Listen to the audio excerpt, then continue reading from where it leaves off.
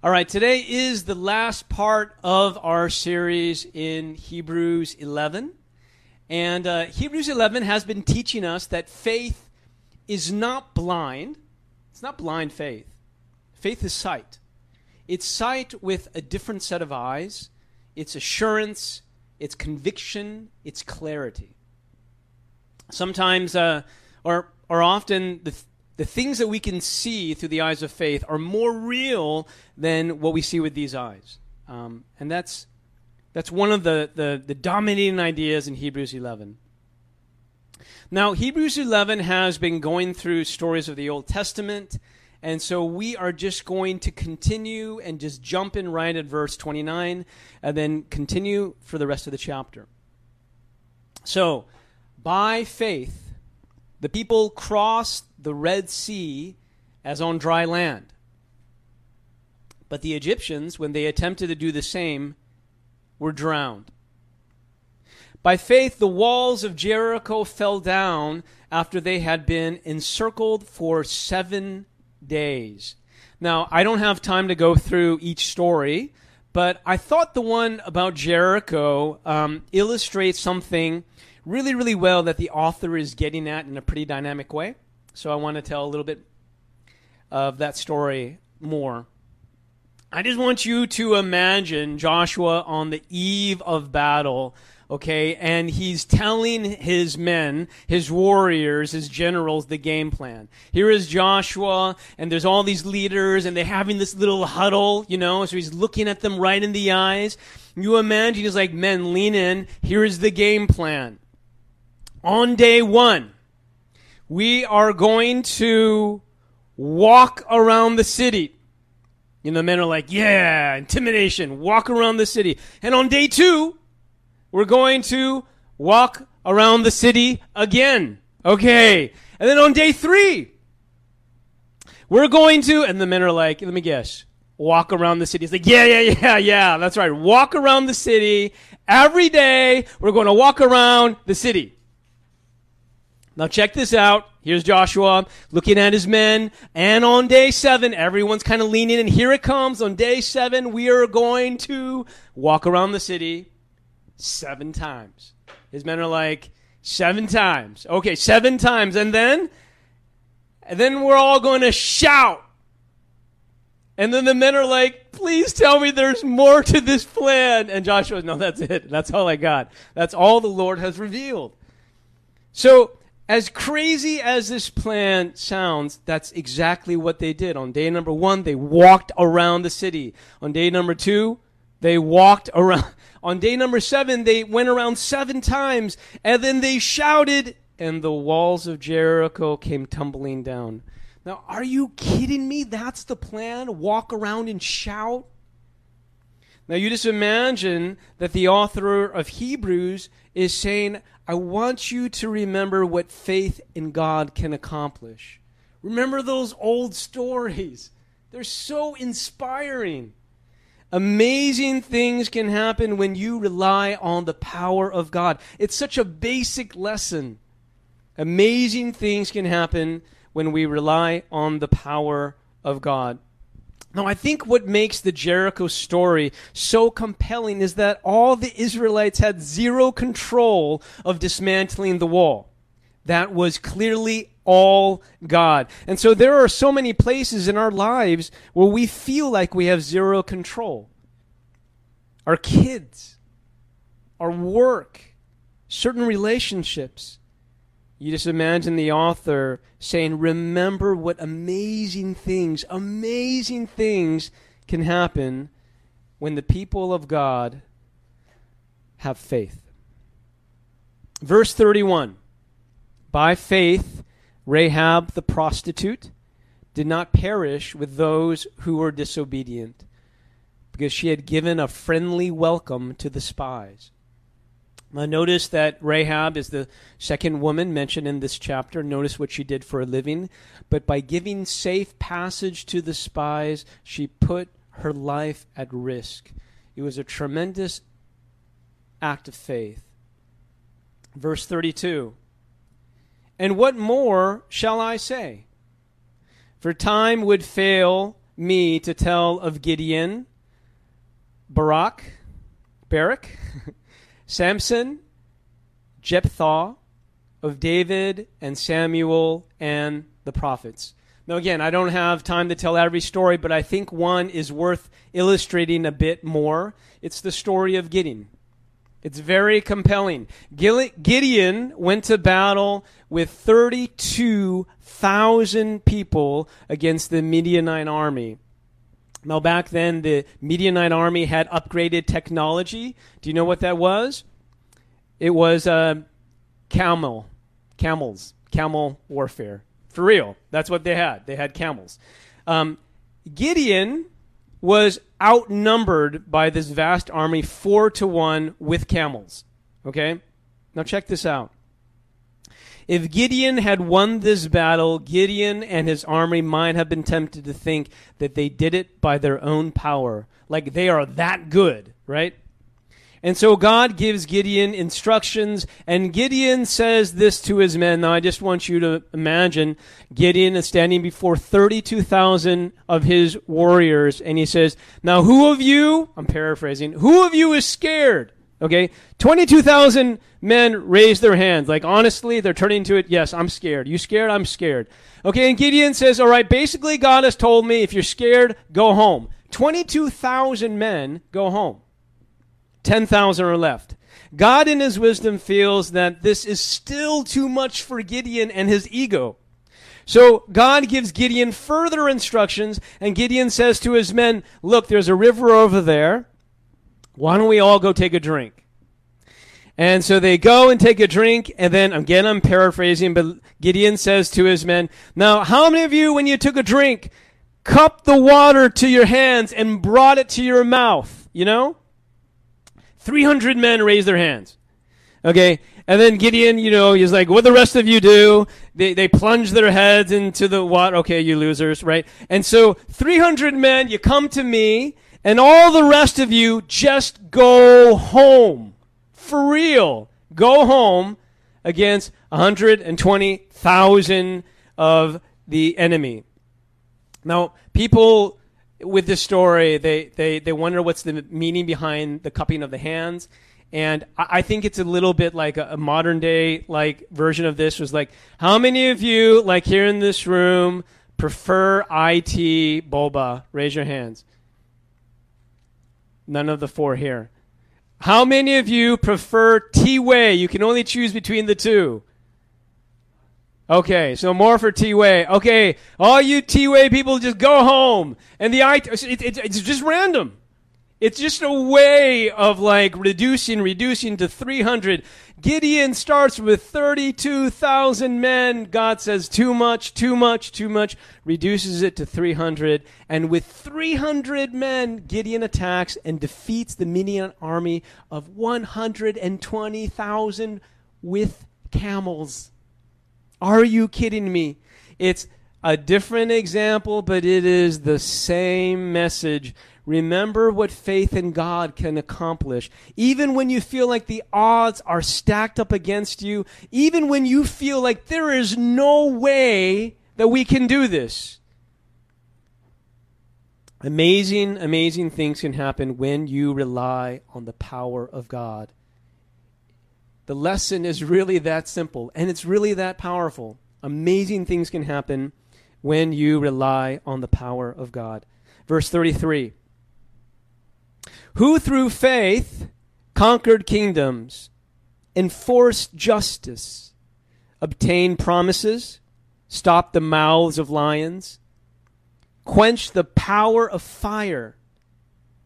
Now, I want you to pay particular attention to the next one. Escaped the edge of the sword, were made strong out of weakness, became mighty in war, put foreign armies to flight. Women received back their dead by resurrection. Okay, so the author is like, look at the power of faith in God. Look at what faith in God can accomplish. And during this series, we talked about many ways to apply Hebrews 11. So this is a little bit of a review. You remember my friend who was radically generous and in faith basically gave away her stimulus check. It's Caitlin, who is saying God is always the better choice and choosing to spend time with him. It's Stephen giving his life to the mission field, and I can't believe it, he was on screen talking about possible martyrdom. It's David Liu putting his life in harm's way in order to care for others as a physician. These are all acts of faith. These are all feats of faith. And there's still more ways to walk by faith. Some of you feel that God is calling you to share about Jesus at school or at work. And if you're honest, it's kind of scary to do that in the Bay Area because we feel like people don't want to hear it. And we're afraid to stand out. That's a real issue. Some of you feel like for the first time, because of COVID-19, God is calling you to be a homeschooling dad. Amen. Or a homeschooling mom, and no one saw this day coming. You're thinking, can I go through this day and not lose it? You know? You're going to need faith. Maybe some of you are called to step out of your house to go to work or to school or to come to the church office, and it's scary because it's a COVID-19 world out there. All of these require faith. And the author is like, look at the power of faith in God. Look at the amazing things that faith in God can accomplish. You feel out of control. You feel like the odds are against you. It's okay. Be bold. Take risks. Step out in faith. Now, I wanted to point out one last thing before we go to the next verse. I want you to look at verse 34.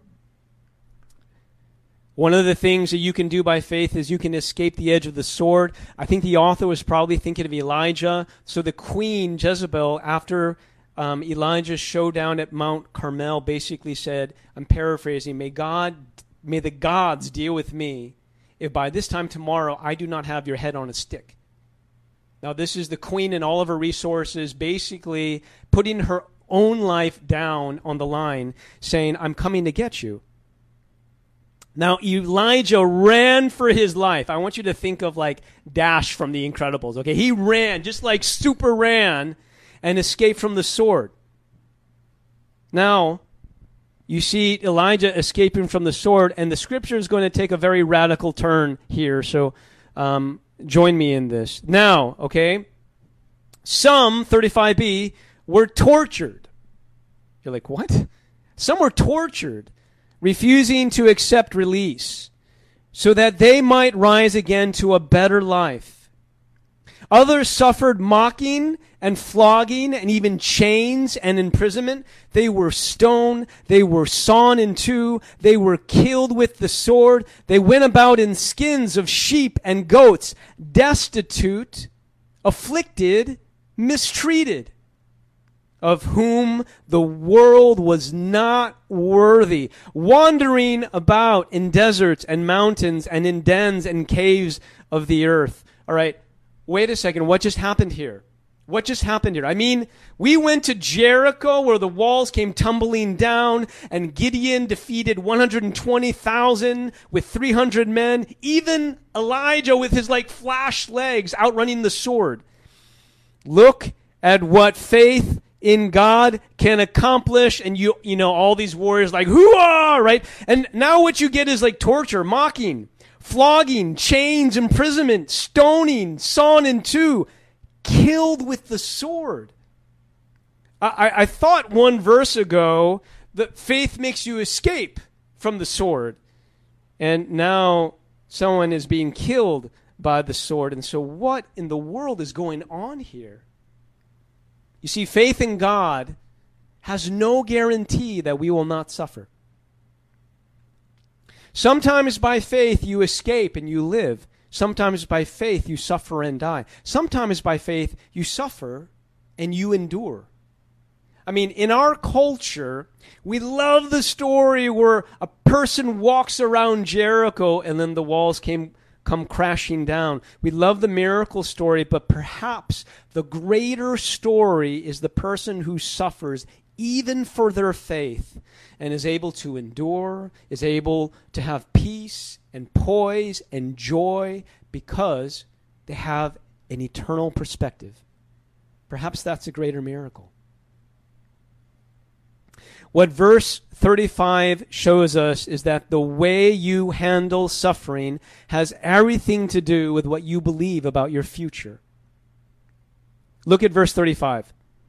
Some were tortured and refused to accept release. In other words, the authorities came up to them and said, look, we will let you go if you say you no longer believe. If you walk away from your faith in God, we will let you go. But they refused to accept release. In other words, they refused to give up their faith. Why? So that they might rise again to a better life.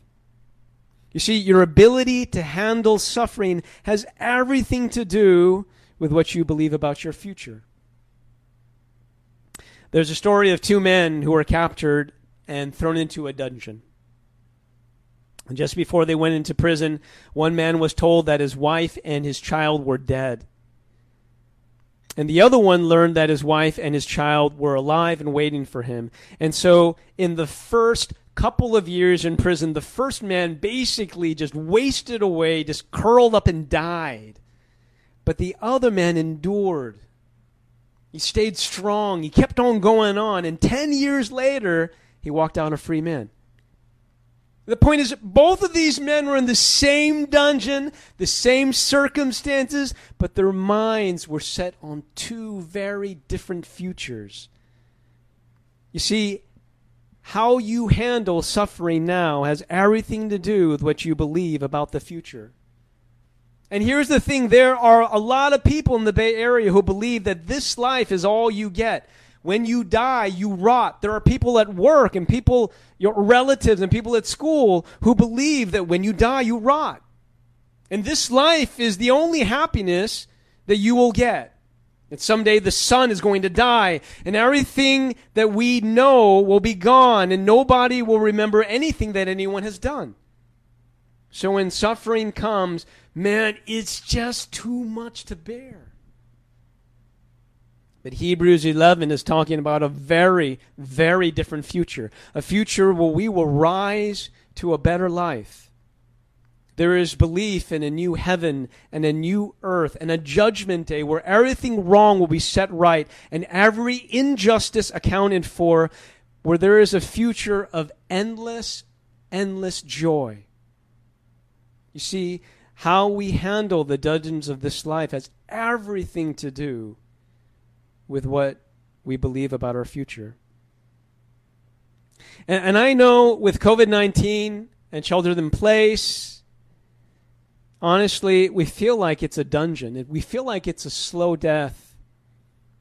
And then there's like racial injustice, and then there's fires that are burning our state down. And a lot of us, we don't want to complain about how bad we have it because we know that other people have it far worse. But honestly, we're just not very happy. Something's missing. Joy is missing from our lives. And I just want to remind everyone today that one day in the future, you will rise to a better life. There is a day when everything will be set right. Your future is going to be one of endless, endless joy. When was the last time you thought about that? Now, I know that young people tend to think that this is so far away, it's not even worth thinking about. And I just want you to know that there used to be a time in our church's life where I used to be like the young person, the young people. I was exclusively the young people. Calvin used to call me a young punk. And now I am not the young punk I used to be. Now I'm an old punk, you know? My point is that it's much closer than you think. It is much, much closer than you think. On my first missionary trip to Naga, India, Jonathan, I think it was day number 3, surprised us. And Jonathan is my friend from City Team, and he founded this orphanage. Anyway, on day number 3, he took us to this backwater place to go and see his nieces. Now, I had no idea what to expect. He didn't explain this to us, but there we were, in the backwater of Ucrul, and we met 4 of his nieces. 4 sisters, and each of them was born blind. So you imagine we walk up to the front porch, and this family is very poor, and 4 sisters are blind. And what we saw was the last thing we were expecting to find. One sister pulls out a guitar, and they all started to sing about their faith in God. And I was thinking about what it must be like to be one of the sisters. I mean, you couldn't go for a walk and look around. You couldn't just sit down at a table and look at the person that you're eating next to. You couldn't read or cook or watch TV. And here I am in shelter in place, and I'm struggling to be happy. And here these women can't even see. As I was watching this video, I realized, no, hold it, these women can see. They were just seeing things with a different set of eyes. They could see the hope of heaven. They knew that one day they would rise to a far better life. And even though they were suffering in this life, what they had to offer was a song of hope. I want you to go ahead and take a look.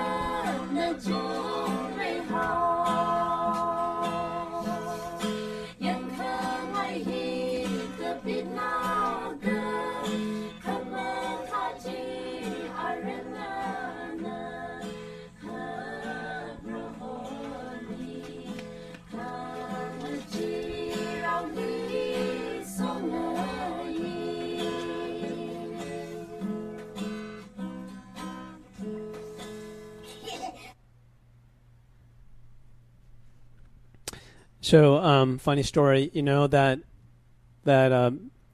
part where Om Sam looks like he's worshiping. Actually, it was drizzling that day, and so he thought he would just kind of like fun to collect the drizzle on his hands. Someone once said that you don't know what you have in Jesus until Jesus is all that you have. Verse 39. And all these, though commended through their faith, did not receive what was promised, since God had provided something better for us, that apart from us they should not be made perfect. Last part, last verse. The author goes back to this point. All these heroes of faith, they did not receive what was promised to them in their lifetime. I mean, they received the small promises of their life, like walls of Jericho crashing down. But they never received the big promise. You're like, what's the big promise? Well, wait for it. It says, since God had provided something better for us, which refers to what Jesus made possible by dying on the cross. Jesus, the superior Son of God, died on the cross to make the big promise available. What is that? What is that big promise? Well, that apart from us, they should not be made perfect. Okay, now what is he talking about? Let me try to illustrate. And this is probably my favorite illustration. So what I have with me right here is, Frank, can you have this thing? Really? Okay. All right. Now, what I have here is my rope illustration. Right? Now, I use this often. But I use this often because I think about this. This is how I think. Hebrews 11 makes me think this way. Now, what this rope illustrates is the timeline of your life. Okay? This is like your life, or these are all of our lives. Now, if you look on the very end right here, basically what you see is this black tape. Okay? Now, this black tape is life as you know it. Right? Life as you're living in it right now. Now, I want you to imagine a dot on this black tape, and that's your life right now. You are on the dot. Okay? You are on the dot. Now, if you look right there at that point where the black meets the yellow, at that point in the timeline of your life is when Jesus comes back. And that is what Hebrews 11, verse 40 is talking about. That's the moment that you are made perfect. Now, what we're talking about is when Jesus comes back, you are going to be made perfect. But it says you won't be made perfect apart from the Old Testament heroes, and they won't be made perfect apart from you. We are going to be made perfect together as a community, as one. So at that moment, you will receive a new heavenly body. At that moment, you are going to receive a new self. You are going to be perfectly sinless. At that moment, heaven is going to come to earth. God is going to be with his people. And what happens at that point is that this endless joy goes on for all of eternity. And Frank, if you can just keep on going down that rope. Now, this rope, believe it or not, goes all the way to China. No, I'm joking. This rope just goes on and for endless. So here's the thing. Here's the thing. A lot of people are looking at this tape and they're just thinking about the next 20 years of their life, or maybe the last 20 years of their life, and it's all focused on this and all focused on this. And it's like, whoa, we're not seeing the eternal perspective. What about the first 20 million years of our lives? What about the life that goes on for eternity? Now, here's the thing. On this tape, there will be suffering. There will be very, very hard times on this tape. But if you know the endless joy for eternity, then you can endure. You can keep going. And in this life, there will be opportunities for risk. There will be opportunities for sacrifice. There will be opportunities to leave stuff behind, even suffer for Christ. But it's all worth it because you know that you have a future of endless joy. This is how Hebrews 11 orients our lives. It is like live life for the eternal perspective. Live life for eternity. Live life for the endless joy. And so maybe the word for you this morning is to endure. You're going through a hard time. You can make it through. COVID-19 is hard. You can do this in faith. Because how you handle right now has everything to do with what you know about the future. And maybe there's an opportunity that God has called you to. Maybe there's an opportunity to risk. Maybe there's an opportunity even to sacrifice. It is so worth it. Why? Because of the endless joy, because you know where you're going to be and who you're going to be with for all of eternity. It's a game changer. Please pray with me. Father, I thank you for this series in Hebrews 11. It's challenging. There's not a lot of people who think this way. Help us to be conformed to this kind of thinking. Help us to really believe, really believe in this future destiny with Christ. And then to start leveraging, and then to start being radical, and then to start sacrificing as you call us to sacrifice, and to endure as you call us to endure. I thank you, Lord Jesus, that on this journey we are not alone. Our eyes are upon you, and in your name we pray. Amen. Well, today we are coming to the Lord's Supper, and so we want to remember the greatest miracle of all. The greatest miracle of all is not something that we do out of faith. It is something that has already been done for us. Jesus died on the cross. And so the greatest miracle is that God himself would come down and give up his life for us. We need to remember this as often as we can, and that's why we come to the Lord's Supper. For all you at home, you can take the bread, you can break it, and you can remember the words of Jesus who said, "This is my body broken for you." And then you can take the juice.